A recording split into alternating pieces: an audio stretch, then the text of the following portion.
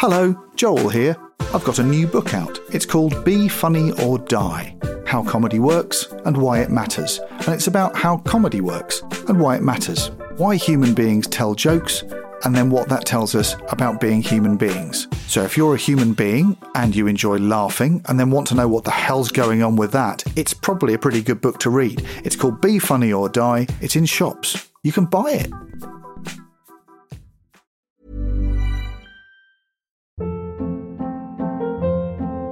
Hold up. What was that? Boring. No flavor. That was as bad as those leftovers you ate all week. Keke Palmer here. And it's time to say hello to something fresh and guilt-free. Hello Fresh. Jazz up dinner with pecan-crusted chicken or garlic butter shrimp scampi. Now that's music to my mouth. Hello Fresh. Let's get this dinner party started. Discover all the delicious possibilities at hellofresh.com.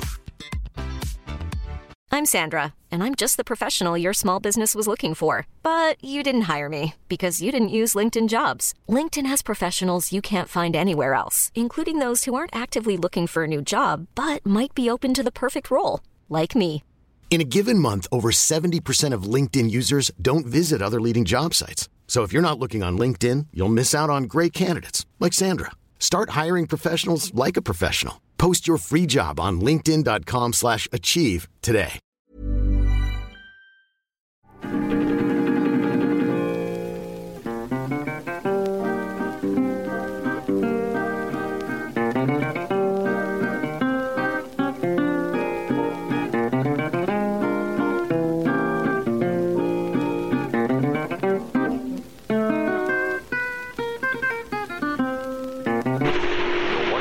British Emergency Broadcasting System.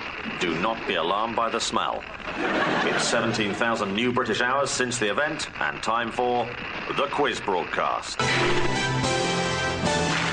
Hello, hope everyone's bearing up and doing as well as can be expected in the circumstances. It's weird. We thought we would do a little Rule of Three side special about a sketch or a series of sketches that we were involved in for That Mitchell and Webb Look in about 2009 that had started turning up online as viral jokes and GIFs and images and YouTube links, and were sort of doing quite good business because they seemed to be quite sort of right for the times. So we got everyone who'd written those sketches together, except that we didn't get them together. We did it over a conference call line, which is a piece of software none of us had ever used, so that was fun. And we sat in our various homes, remained indoors, and had a natter about them to see if we could talk about our memories of doing them and maybe what making horrible sketches says about us. I hope you enjoy it. Hello, good evening, and remain indoors. This is the quiz broadcast, coming to you every Friday, the same day as your food parcels. So chow down on a protein fudge, take whatever injections are recommended in your sector, and prepare to enjoy the show.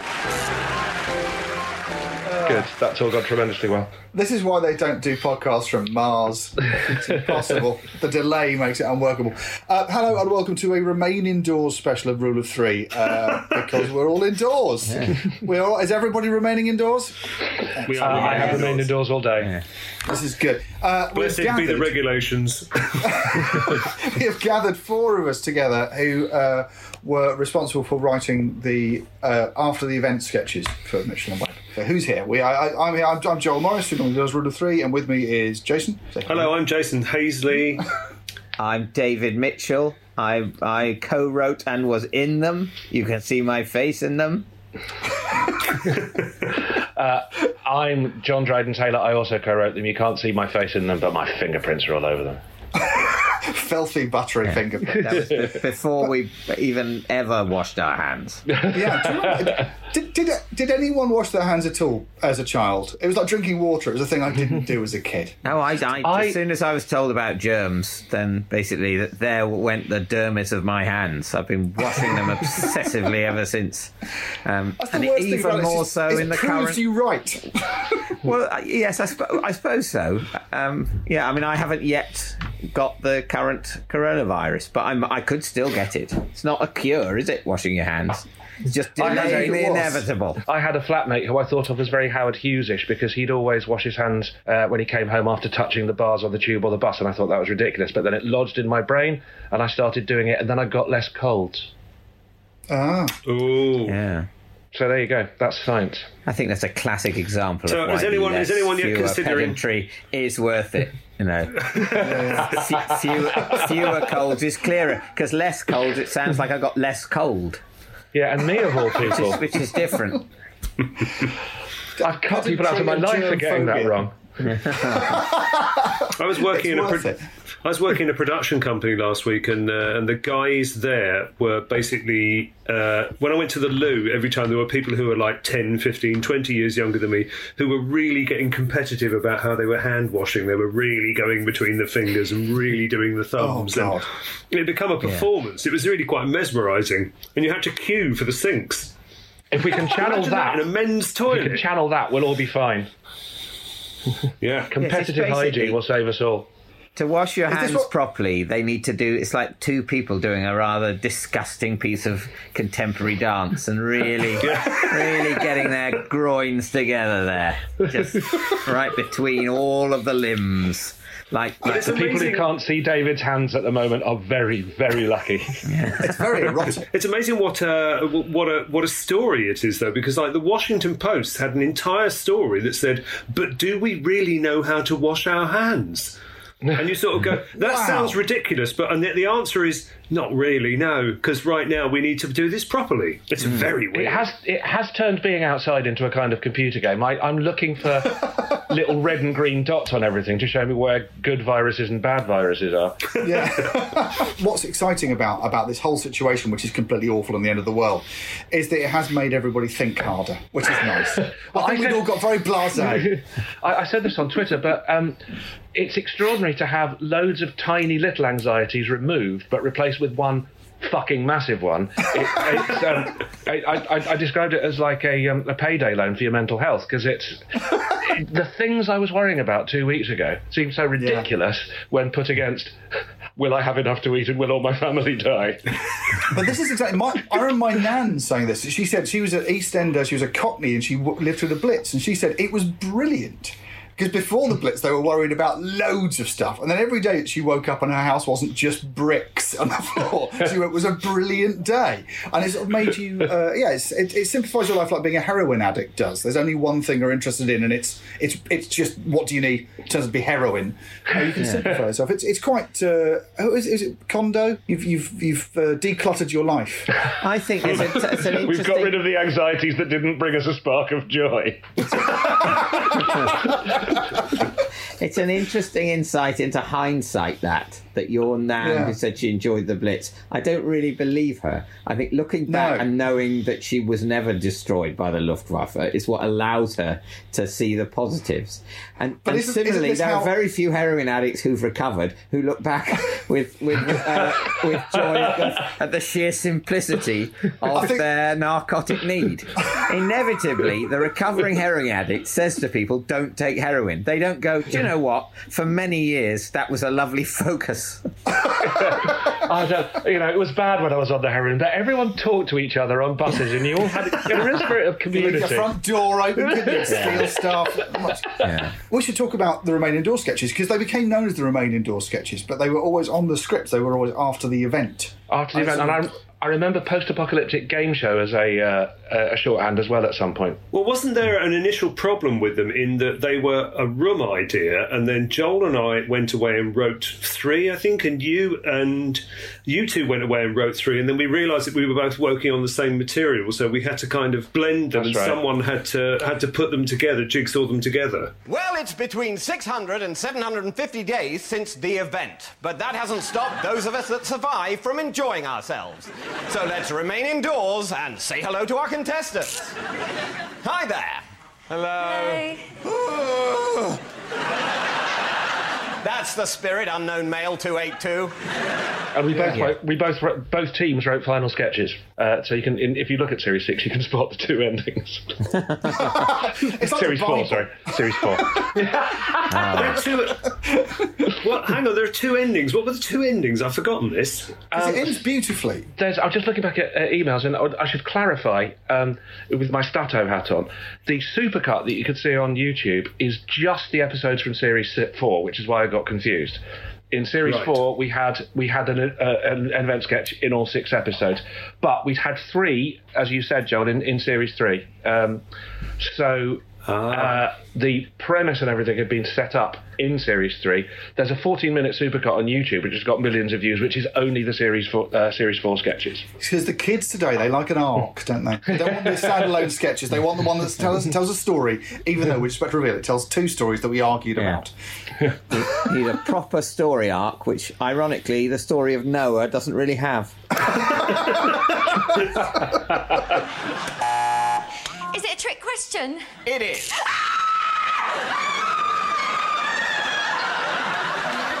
Oh dear, some horrible memory from the event, no doubt. We all get them. Yes, indeed. By night, we all get them.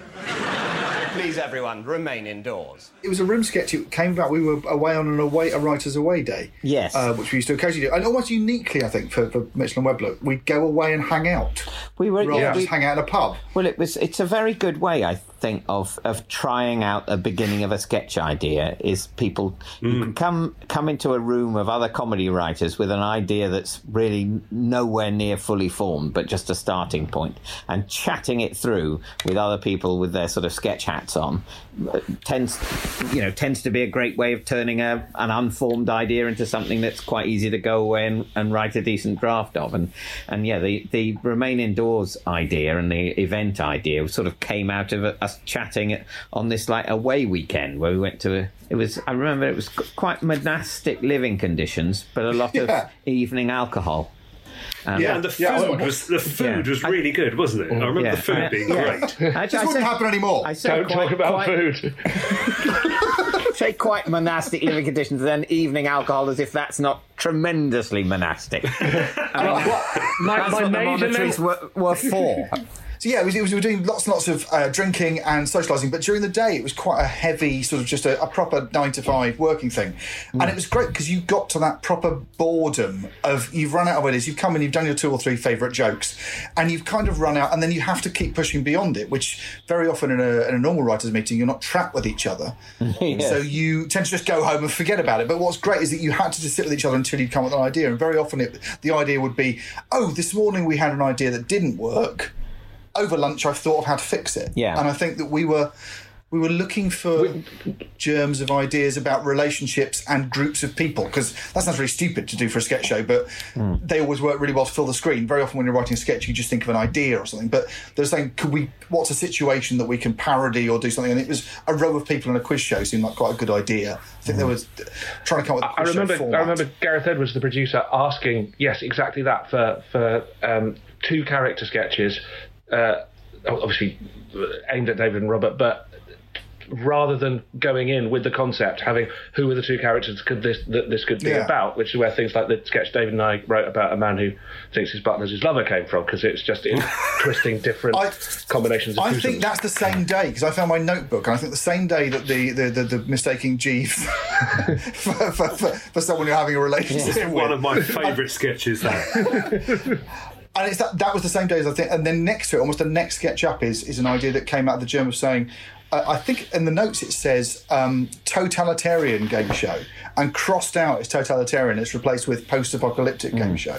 And I think some of it came certainly from Jason and I had been researching a book. We'd been to Kelvedon Hatch nuclear bunker, which is where the government and the BBC would have evacuated to in the event of a nuclear war. And there's a BBC studio in there. And you go, well, of course there's a BBC studio for news.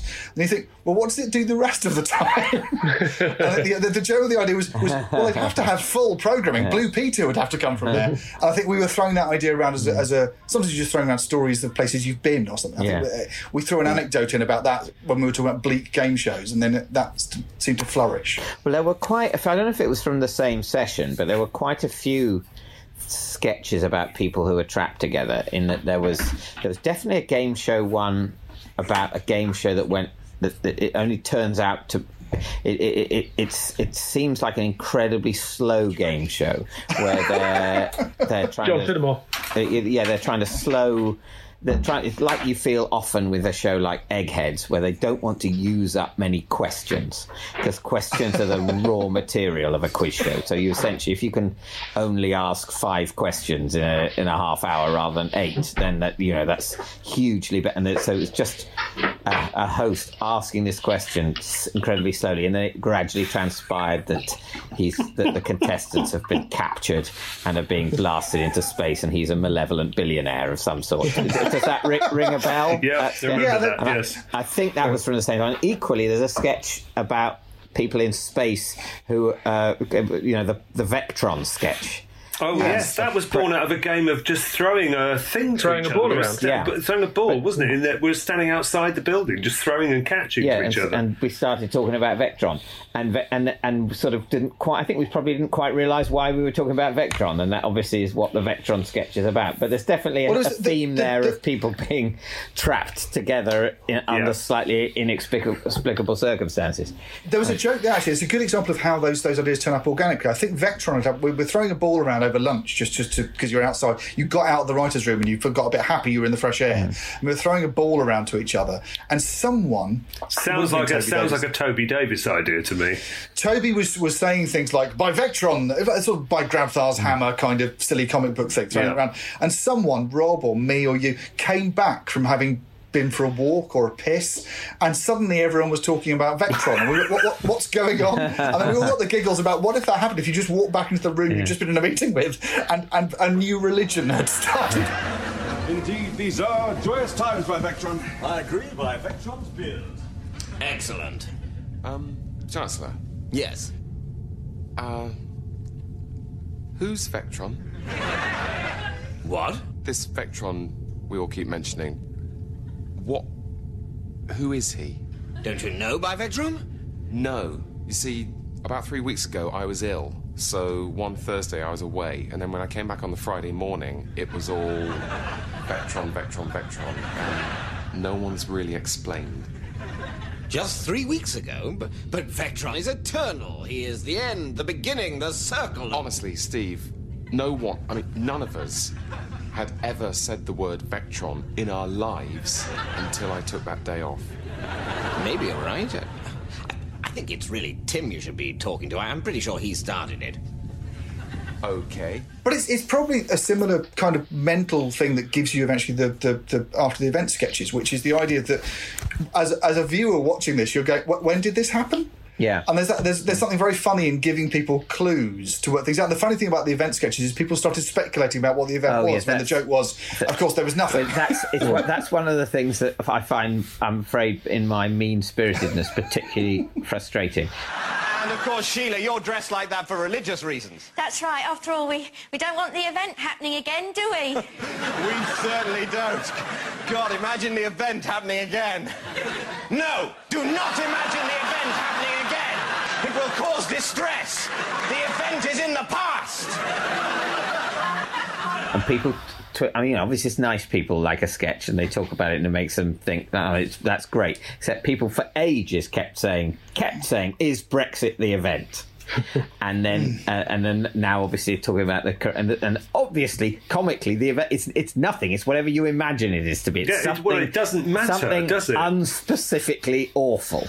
And by making it specifically awful, you immediately diminish it because it ceases to be everyone's worst fear, and it starts being exactly the same. In Peep Show, there is a bit where on the New Year's Eve episode, Sam and Jesse had written that Super Hands comes out of a party and he says, don't go in there, there's it's essentially too rich for my blood, and this party that is too out there, too wild, too whatever for Super Hands. And people have so often asked, so what was happening in that party?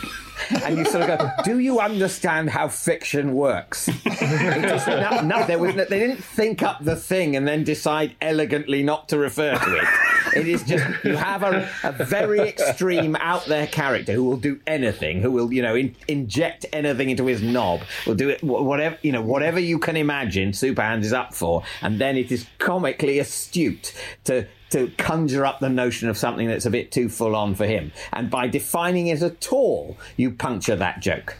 That's what so annoys me about the last episode of The Sopranos. If you see David, what's his name, interviewed about it, he says, I have never seen The Sopranos. I'm scared now that... Don't worry, I'm not going to spoil at this point in our history, rob me of potentially 48 hours of entertainment. No, I'm not going to spoil it for you. At the end of The Sopranos, you can't work out what's happened, and yet the creator constantly says, well, the clues are all there.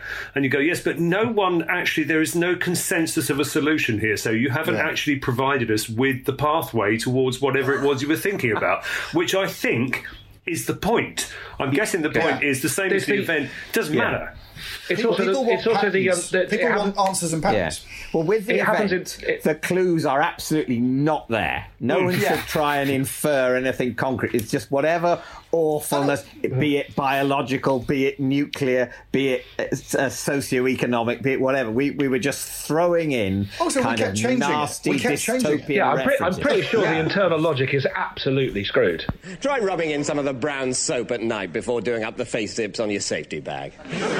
So, Sheila, you have to try and guess what Peter's miming. It could be a book, a film, or even a song. What is a book, a film, or even a song? We don't know. So little remains. The whole thing is just about reactions. It's not about the thing. It's about reactions to a big thing. And also, the funny thing was, we used to argue, I think, between each other on emails when we were both writing sketches about how much you could say was still working in society. I remember there being a big argument about, there's a line about, there's a man who comes door to door with your tins. It might have been in the script, it might not have made it through, but the idea was, we'd had a huge argument about whether you could write into the quiz programme, whether there was such a thing as post or postman or post-apocalyptic men. And the idea was that there weren't real postmen, they were just a man who brought tins round. And then I think I got really cross going, there shouldn't be anyone, it should just be the people you can see on screen. But I think the joy of it is that all those possibilities are there, and we've argued about it, and then we've left them all in. And our third contestant is a newcomer to the quiz broadcast. What's your name? Why do you want to know? Add on to round one.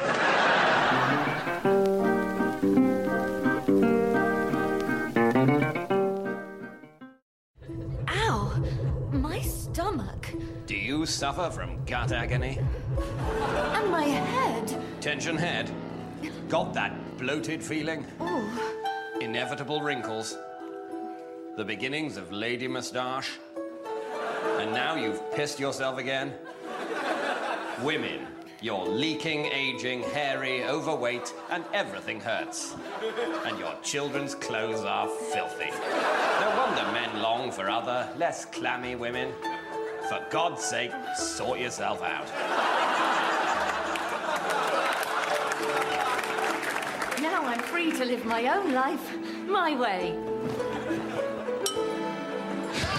Men, shave and get drunk. Because you're already brilliant.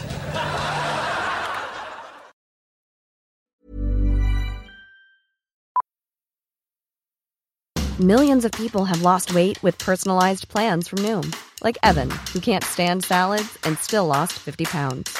Salads generally for most people are the easy button, right? For me, that wasn't an option. I never really was a salad guy. That's just not who I am. But Noom worked for me. Get your personalized plan today at Noom.com. Real Noom user compensated to provide their story. In 4 weeks, the typical Noom user can expect to lose 1 to 2 pounds per week. Individual results may vary. Hold up. What was that? Boring. No flavor. That was as bad as those leftovers you ate all week. Keke Palmer here, and it's time to say hello to something fresh and guilt-free. Hello Fresh. Jazz up dinner with pecan-crusted chicken or garlic butter shrimp scampi. Now that's music to my mouth. Hello Fresh. Let's get this dinner party started. Discover all the delicious possibilities at HelloFresh.com. I'm Sandra, and I'm just the professional your small business was looking for. But you didn't hire me because you didn't use LinkedIn Jobs. LinkedIn has professionals you can't find anywhere else, including those who aren't actively looking for a new job, but might be open to the perfect role, like me. In a given month, over 70% of LinkedIn users don't visit other leading job sites. So if you're not looking on LinkedIn, you'll miss out on great candidates like Sandra. Start hiring professionals like a professional. Post your free job on linkedin.com/achieve today. Ever catch yourself eating the same flavorless dinner 3 days in a row? Dreaming of something better? Well, HelloFresh is your guilt-free dream come true, baby. It's me, Keke Palmer. Let's wake up those taste buds with hot, juicy pecan-crusted chicken or garlic butter shrimp scampi. Hello Fresh. Stop dreaming of all the delicious possibilities and dig in at HelloFresh.com. Let's get this dinner party started.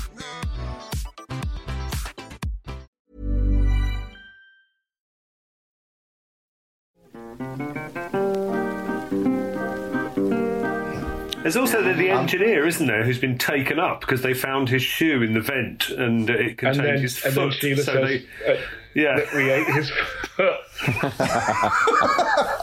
Sorry, another really interesting thing on that subject of us, of the two pairs writing separately, is when we landed on the same thing. And in the series 4 episodes, the one thing that is in both sets of sketches is that all the children died. And we didn't talk to each other about that. Yeah. You had that's horrible. Really horrible. I agree. That's horrible. And if that is one people sometimes ask me. I've been asked in interviews about are there jokes you wouldn't do now? Because obviously we live in things have since we did the sketch show. You can the world has to a certain extent lost its sense of humour, and you can't get away with jokes that you used to be able to get away with. But that is one where I remember putting it in the script. I remember saying, if I think the line is if we'd managed to keep even some of the children alive, and it was just we were looking for the bleakest, nastiest, most tragic thing we could think of, and I think we got pretty close. But now it just makes me shiver. It doesn't amuse me anymore. I wish it wasn't there. I wish we'd said dogs or hamsters or something that was sort of jokier and less significant. It's not the same, David. What sells that line is the way that you did that line, because you did it as a kind of as a wonderful combination of a man who is heartbroken about the loss to humanity but also has got to present a game show. I always feel after that round, I really wish I'd listened more before the event. Don't you, Peter? Yes, I wish I'd listened to how you grow food. That would have been handy.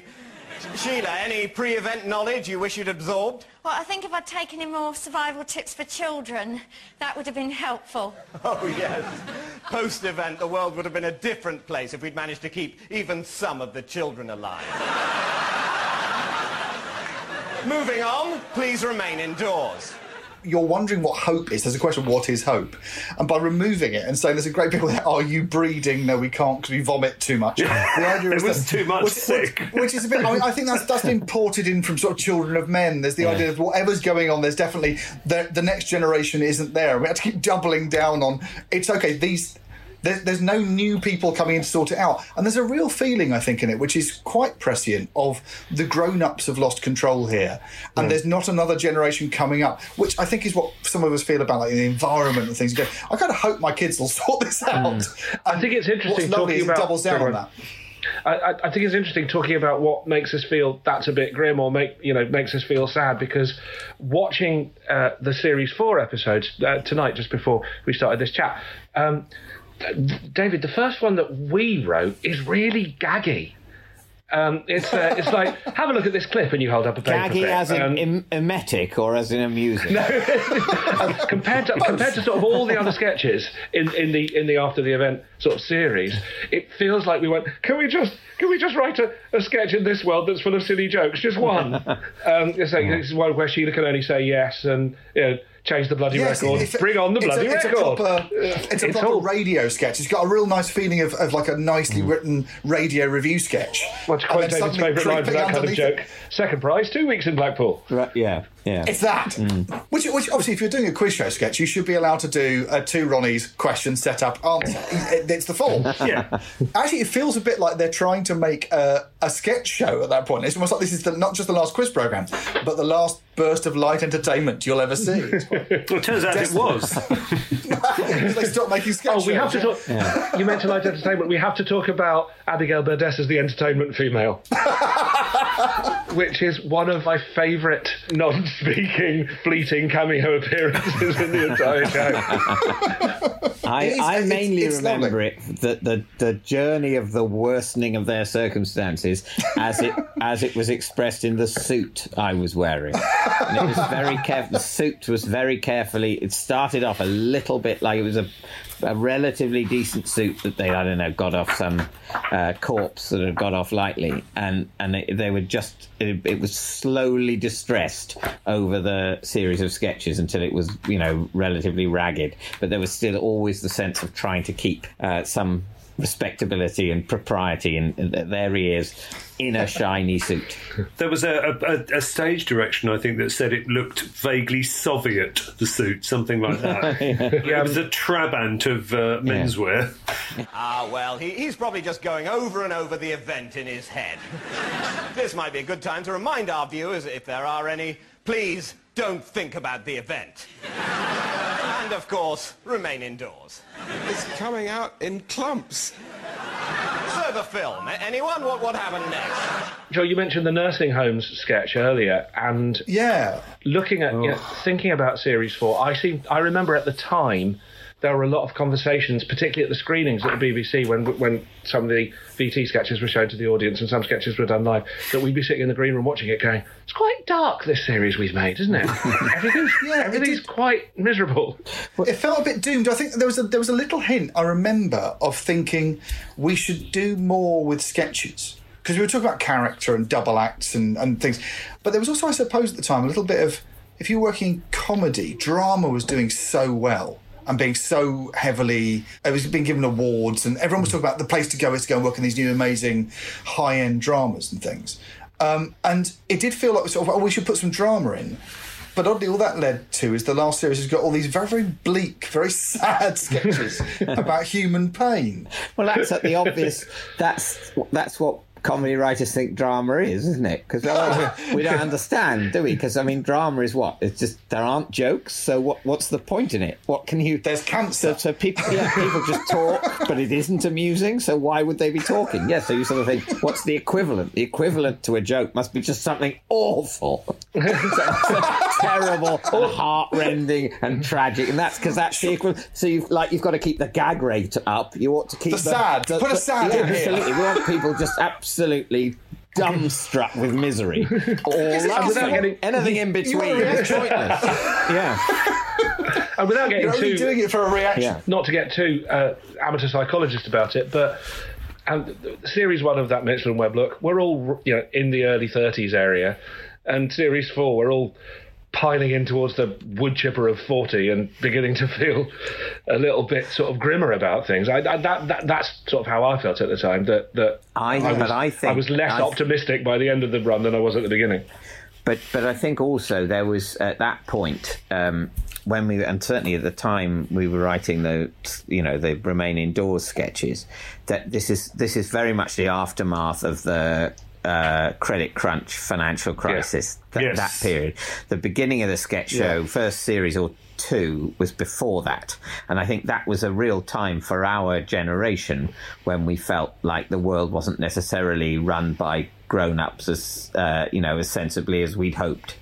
And there've been a series of sort of global events that have sort of continued that theme. But that was really for people, sort of lucky, comfortable people in the West like us. That credit crunch was a real moment of thinking, oh, hang on, everything could suddenly fall to bits. There could be an event.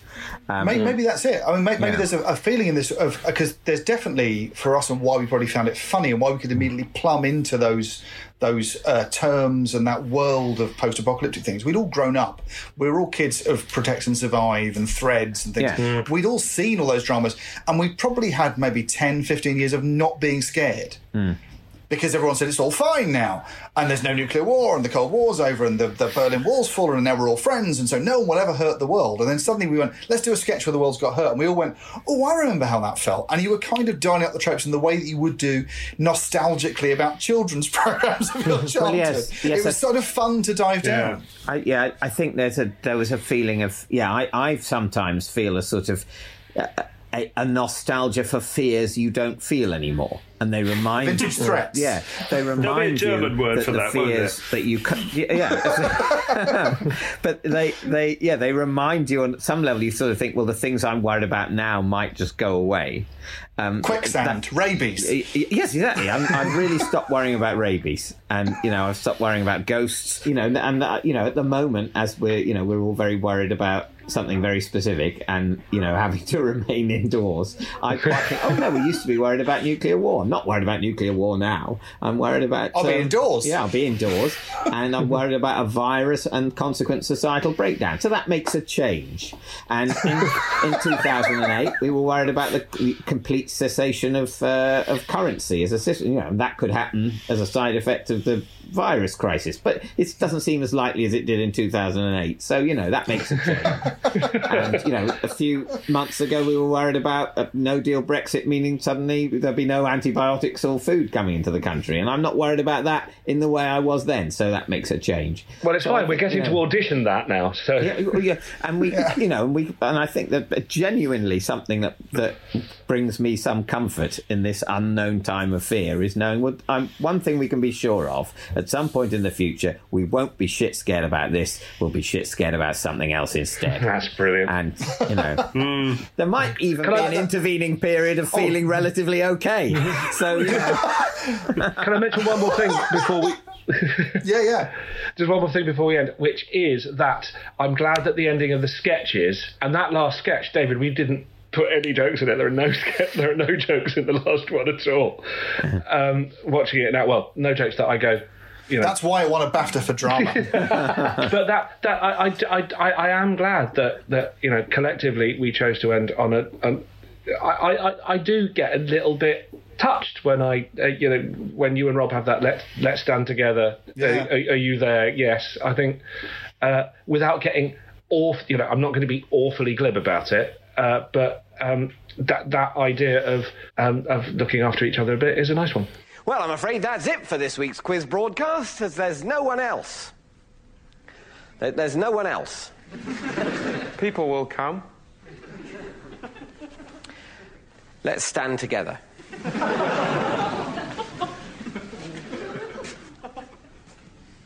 Are you there? Yes. And it ends up with the two of you. Yeah. It ends up as a two-hander again, with the two stars of the show, two friends standing next to each other. It's really, really quite accidentally. You're not expecting it to have a beautiful beat in it. Weirdly, the very first sketch has a line in it about this. It hasn't stopped us enjoying ourselves, has it? And again, it's sort of, you go, you know what, actually, the whole thing, weirdly, is kind of pinned on optimism in some way. Yeah. Oh, yeah. That's the fact that it's pinned on optimism is the most poignant and heartbreaking thing about it. Yeah. And that is, and that basically the line that is a funny line, books speak of hope, what was hope? Yeah. It's a good line. I think there's a good bit in the sketch, but it doesn't make logical sense because the whole thing is about hope. They're all filled with increasingly unjustified hope through the whole thing, and that's what makes it that's what makes it funny, but also sad, and in the same way. And shout out to Sarah Hadland in that sense as well, because Sarah gets that sense of sort of slightly terrified optimism so well. Well, she's there. I mean, she was there to represent something which we made a note about, saying it was a cargo cult. And cargo cult's this great thing where tribes reenact a thing that has worked in the past that brings bounty from the heavens. And there was this feeling that as long as we keep making light entertainment, as long as we keep making television, everything will be fine. And for a bunch of people who've gone away to write television, in the hope that they'll be remembered or be allowed to keep on doing it. We were all kind of Sarah Hadland going, blessed be the regulations. The reason they draw a television, like the charades gesture for television, when they say blessed be the regulations, is they're going, as long as we keep making television, repeating the rituals of our forebears, things will be okay. Well, she says that explicitly, doesn't she, at some point? The character of Sheila says, if we keep answering the questions, they will bring us food, won't they? It's something like that. It's literally like, it's a bargain with the gods. Well, it's there's also that sketch that you two wrote, Joel and Jason, about Pompeii. Oh God, yeah. And where they basically the people in Pompeii, the Vesuvius is about to erupt and destroy everything, and they start recycling, and they describe it. It's described as a devotional thing. And, you know, it's a ritual. I recycle absolutely, you know, as rigorously as is reasonable. But part of it is a devotional thing, because you don't really know what's happening to the recycling. You hope it's all being turned into useful stuff. But either way, it's sort of saying, yes, we get it about using stuff up. And on some level, devotionally, I'm going to show that I get that and I'm sorry for it by sorting things and bothering to rinse stuff out and put it in a certain container rather than a certain other container. And I sort of hope that fate or God or the gods or the whatever at least note that I get it to that extent about finite resources. I hope they say they pour it into a volcano. Yeah. That's the only or into the sea for the sea gods. Those would be two good, elegant solutions. Yeah, but here we are, essentially, we're all remaining indoors because of this thing that nobody quite understands and we're all worried about, and hopefully it will, you know, all be less bad than it could be, and, you know, good luck, blessed everyone. Be the hand washing. Blessed be the hand washing. But we're all aware that, you know, humanity isn't as mighty as it sometimes feels. And it's probably good for us. Let's hope it's good for us. It's not a bad reminder, is it? Because, you know, you do need these reminders. Yeah. Sometimes, I mean, you get them on a personal level when you get ill or you get bad luck, but when you get it on a global level, you go, this is a whole new thing to try and program, isn't it? Yeah. This is bigger than the Icelandic volcano. This is bigger than some planes being brought out of the sky. This is everybody looking at each other and going, what does any of us do now? Yeah. This is bigger than when that woman took that baked Alaska out of the freezer. It's that big. Or when that woman put that cat in the bin. Yeah. This is big. I mean, you understand. I understand. I've never understood religion. I mean, I am not a religious, but I'm agnostic. I want there to be a God. I'm not sure, you know, all that. But religion is a rational response to our impotence in the face of the might of the universe. And hallelujah. And other rational responses are available. It's no, but it's hard. It doesn't make you nuts to want to sort of think, well, just because there's this one thing that's more powerful than me, maybe there's something more benevolent that's also more powerful than me. And the engineer has been taken up. Yeah. You can't trust it. You can't fake it. That's the thing. You either believe that and it gives you solace, or you can't believe it and you don't get that solace. And I'm sliding between the camps like a fucking Lib Dem. Apart from those Lib Dems that are, you know, incredibly religious and think it's wrong to be gay, you know, not that sort. I remember him. I think in the light of all that, it is worth noting that the only time the word safe is used in any of those sketches is to refer to somebody being dead. Is Sheila all right? Sheila's fine, Peter. Sheila's safe. You see, this is why I think the people who tweeted the working from home sketch about wanking were of a more upbeat sensibility.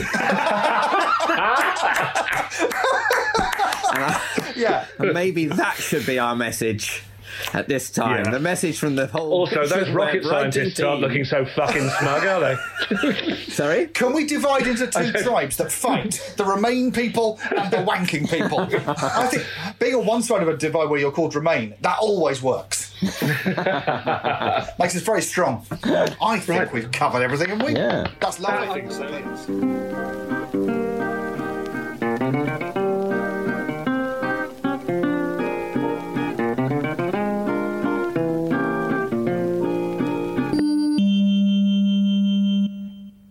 Britain is facing a coming emergency. If the coming emergency is expected, the following warning siren will sound in your homes.